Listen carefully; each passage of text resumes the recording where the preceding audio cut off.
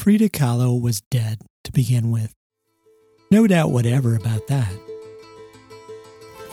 She died on Tuesday, July 13, 1954, sometime between 4 and 6 in the morning. Her nurse, her chauffeur, 2 doctors and the media all declared her dead. But still, there is some doubt. Her eyes are open. Her body is still soft. There's no rigor mortis. The hairs on her arms are standing up. When a friend kisses her goodbye, Kahlo gets goose pimples. "She's alive," her friend shouts, according to the account in Hayden Herrera's 1983 biography. Even after Kahlo's body is moved to the Grand Palacio de Bellas Artes in Mexico City, where she lies in state in a coffin in the lobby for some 15 hours, there are doubts. Kahlo's husband, Diego Rivera, asks a doctor to cut her veins to see if any blood runs out. But very little does. The next day, Kahlo's body is taken to a crematorium. She's dressed in her typical black Tijuana skirt and a white weeple. Her hair braided with ribbons and flowers. A ring on every finger. Everyone crowds around her in this cramped crematorium, singing and crying. And then the oven doors swing open, and a blast of heat bellows out. And the cart that Kahlo was lying on begins pulling her body mechanically toward the flames. Kahlo suddenly sits up with the force of the blast, and her hair ignites and blazes around her head like a halo. Frida Kahlo is dead, but something is happening to the people around her. Something about her is coming alive in them. As Herrera describes it in her book, as Kahlo is being pulled into the oven, people throw themselves on top of her and begin tugging at her hands, yanking at her fingers, trying to pull off her rings as a kind of relic.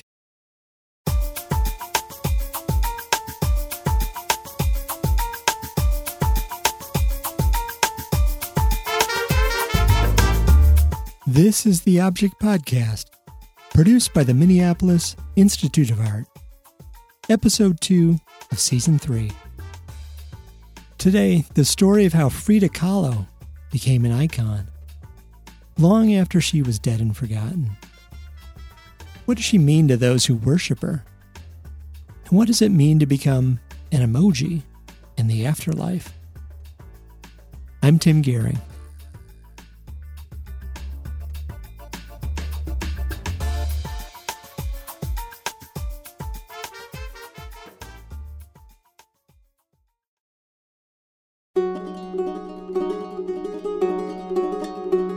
A few years ago, a professor at Harvard gives her students an assignment. Get out of your apartment and find Frida Kahlo. But a lot of students don't even make it out of their apartment before spotting Frida. Because Frida is everywhere now, right? There are Frida magnets, Frida socks, Frida makeup, Frida emojis, Frida sanitary napkins, apparently. There's a book that came out last year called What Would Frida Do? A Guide to Living Boldly. Like, what would Jesus do? It's Frida mania, and it's been going on for a while. Every year you might think, this is the year that Frida fades into the background. And then, there she is on a pair of flip-flops. Frida is the background now. She's an icon. No longer the artist she was, or even the person she was.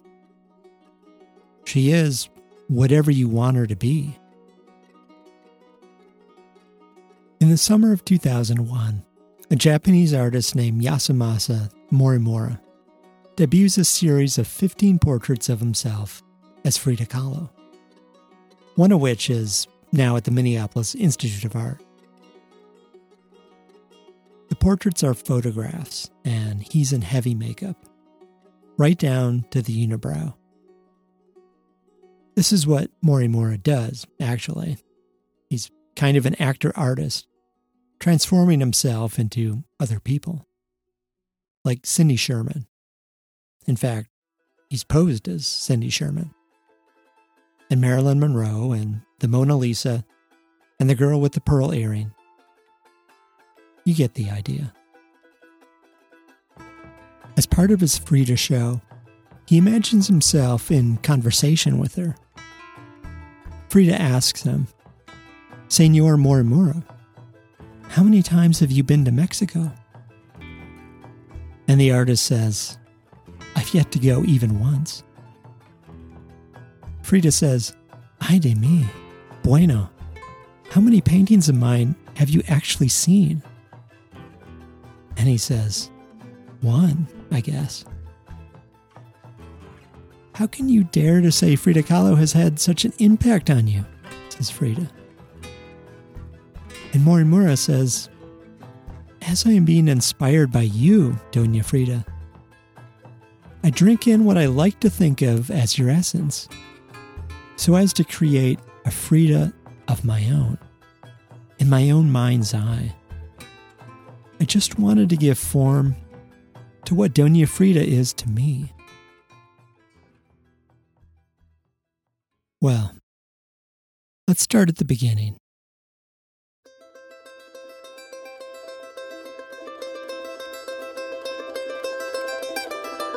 Magdalena Carmen Frida Kahlo y Calderón is born in 1907 in Mexico City. And 3 years later, the Mexican Revolution begins to push out the dictator Diaz. It takes 2 years for the fighting to stop, and another 8 years for all the infighting to stop. And Frida watches the fighting happen on the streets of Mexico City, the bullets zinging by. Her father, a photographer, had done well under the dictator Diaz, and now the money is drying up, and he's becoming distant. And the women of the house, Frida's mother and her sisters, are having to keep things together. And then, at age 7, Frida gets polio. So here she is, just a kid, already in pain as her family and her country and her body are all falling apart. And she starts to conflate these things. As Hayden Herrera puts it in her Frida biography, she's identifying Mexico's suffering with her own. She will eventually change her birth date to correspond with the year that the Mexican Revolution began. But when Frida begins high school in 1922, she's not thinking so much about politics and activism. She's thinking she'll go on to study medicine, become a doctor. And then the accident happens.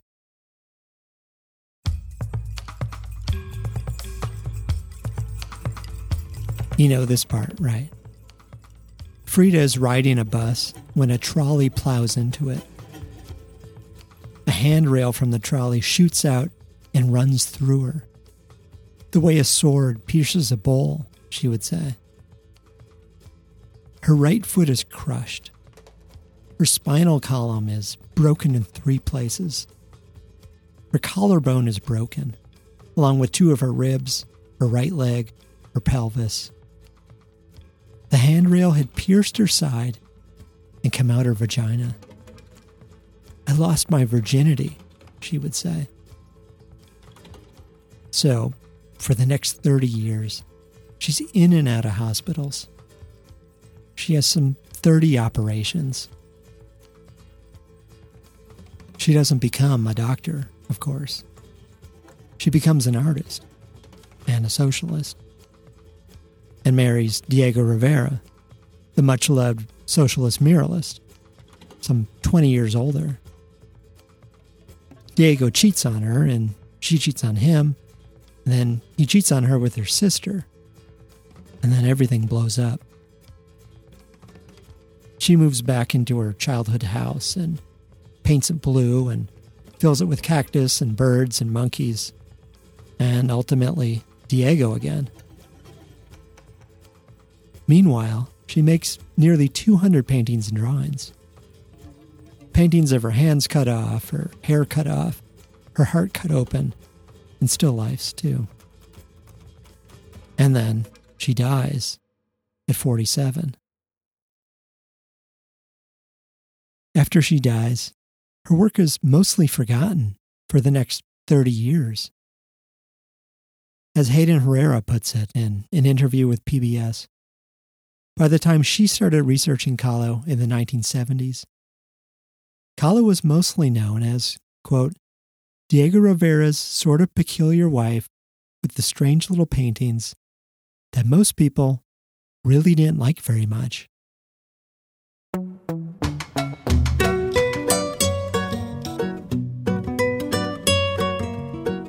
In the mid-1970s, Hayden Herrera goes to Mexico City with some friends. She's earning her PhD at the City University of New York, and she doesn't know anything about Frida. But she sees some of Frida's work and learns about her story, and she's persuaded to write about her. The first biography of Frida comes out in 1976 in Spanish. In that same year, Herrera writes a long article about her life and work for Art Forum magazine. Soon after, the curator of the Museum of Contemporary Art in Chicago begins working on a Frida show, the first real show of Kahlo's work in the U.S. The curator, Judith Kirschner, had only seen one of Kahlo's paintings in person. Most of what she knew of Kahlo was from Herrera. She's friends with Herrera. They were both undergrads at Barnard years ago. So they work on the show together. They reach out to Dolores Almedo in Mexico. Now, Almedo had been a model and a muse for Diego Rivera when she was young. They were just friends, apparently. But as friends go, they were something else. Both volcanic, full of passion, and prone to blowing their top. Rivera married 4 times. Almedo married a bullfighter. Almedo became one of Mexico's leading art collectors. And when Kahlo died, she gave Rivera a home. She bought a great deal of his paintings. She also bought 25 of Kahlo's paintings. She didn't particularly like Kahlo's art when Kahlo was alive, and she seemed to like it only slightly more after Kahlo died. They weren't worth much. But she knew it was important to Rivera, and that it might be lost if it wasn't collected. So, when Kirschner contacts Almedo is leery about lending these works, but they end up becoming half the show. The show opens in 1978 and ends up traveling to 5 other museums. And when Almedo comes to see it in Chicago, she gets upset after all. Herrera has cast the show as an outgrowth of American feminism, Kahlo as a figure of resilience. Almeida seems to think the curators are too American, too feminist, too young, really, to feel what she felt around Frida and Diego once upon a time in Mexico. But it's too late now. Frida is out of the bottle. And in death as in life, there's no putting her back in.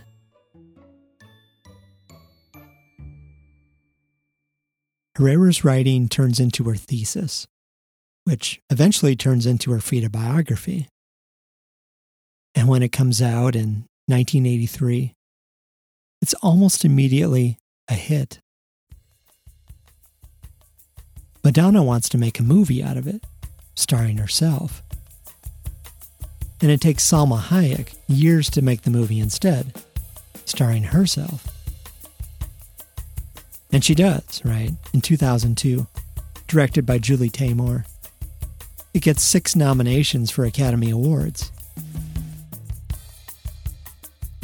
Kahlo used to call her students, when she was teaching art in Mexico City, her Fritos. And now, after this movie comes out, there's millions of Fritos all over the world. Herrera later admits she started writing about Kahlo because of the quality of Kahlo's life, not necessarily the quality of her work. Quote, "I don't think I wrote the book because I thought she was a great painter. I thought she was fascinating." When her book is reprinted in 2002, the year the movie comes out, it's not even Frida on the cover anymore, or her art. It's Salma Hayek as Frida, with a big call out on top. Now, a major motion picture.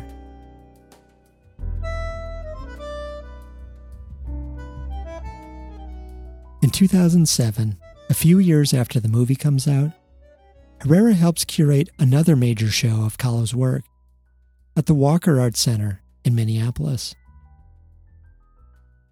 This time, there's an entire small gallery off to the side, filled with photographs of Kahlo, advertised as mostly never seen before.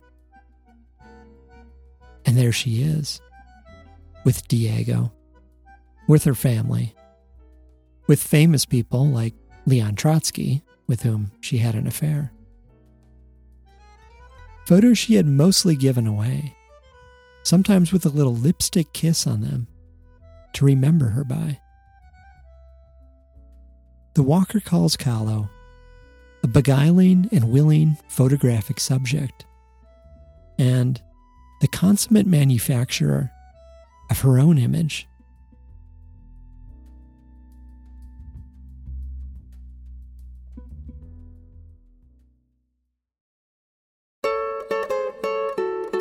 Now, critics of Frida Mania say it's a shame, right? The trinkets and stuff. All this Frida and mania, and not much art. But she's a symbol now of something larger than her work, larger than herself, even. She had a tough life and was proud of it anyway. She broke a lot of taboos. People who feel they don't fit in find some affinity there. People with disabilities, people who feel compelled to hide their suffering, people who want to live, well, boldly. Frida is empowering, and maybe some Frida flip-flops help with that. Herrera, for her part, is kind of sanguine about this. She gets it. Quote, "It's like when you go on a religious pilgrimage. You're probably going to buy a little image of the Virgin," she says. Frida's become Saint Frida. And people want to have a little piece of it. A little physical thing that has her image on it. I think Frida would have loved it and been amused by it, she says. And maybe she's right. Let's go back to the 1930s.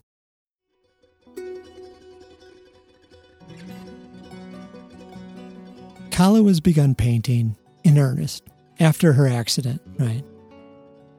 She puts a mirror over her bed so she can paint herself.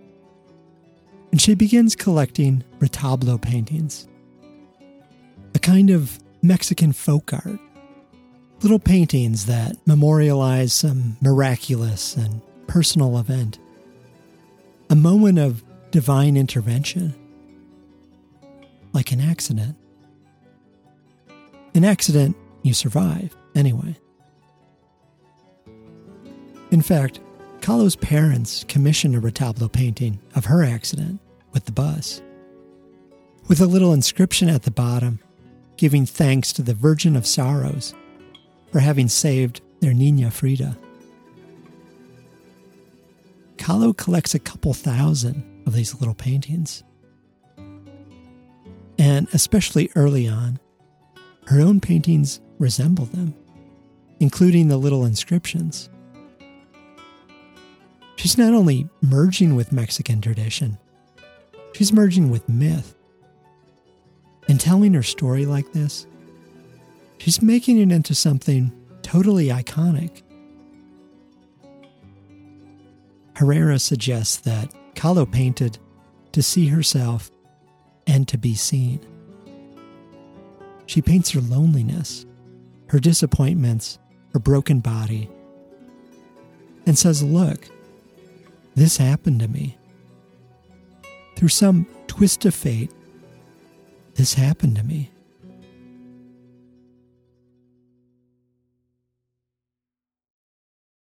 About a year before her death, in the spring of 1953, Kahlo finally gets her first solo show in Mexico. It's clear that Kahlo is fading. She's just had a bone transplant that didn't take. And by the end of summer, her leg will be amputated. If she's ever going to be honored for her art, now is the time. The night of the opening, as Herrera tells it, it suddenly becomes important that Kahlo be there, at the gallery. Important to Kahlo, most of all. Her doctors are concerned. She's taken a turn for the worse. So, she has her bed taken over to the gallery. This big 4-poster bed with the canopy and mirror. And then, as people are gathering, Kahlo shows up in an ambulance, sirens blaring. And she's put in the bed, and the bed is put in the middle of the gallery. The guests stand around her and sing and pay their respects. And Kahlo holds court there on her pillows, like the saints encased in cathedrals.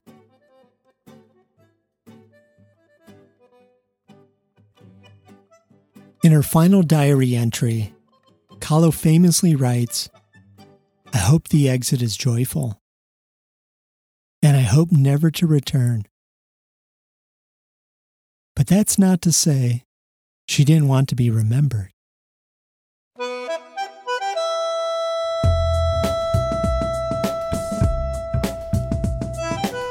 This has been the Object Podcast, produced by the Minneapolis Institute of Art. I'm Tim Gehring. Please leave us a review on Apple Podcasts or wherever you listen. We'll see you in a few weeks for the next episode of Season 3. And thanks very much for listening.